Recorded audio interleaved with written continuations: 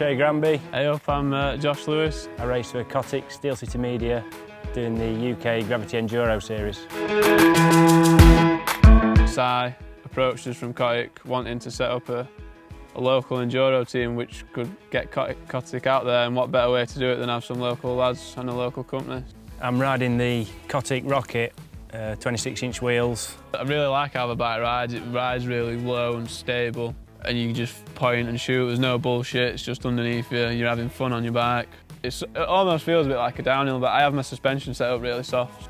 Strength's a massive thing. If you're confident in it, that nothing's going to fail on you, you can just have it. I'm running Lezynes tool bag under my seat. Saves having to carry a Camelback, and then I've just got a drinks bottle on. Yeah, saves having to carry anything at the Enduros. To be honest, I've been a bit unlucky with the UK Gravity Enduros. Like, I know we've got the speed to be up there with them, but that's racing, innit? You've got to be clean at Enduros and be consistent, and I'm learning that every time I race. Currently second in the series after 3 rounds. Got 2 more to do, so just need 2 more consistent results. We are you.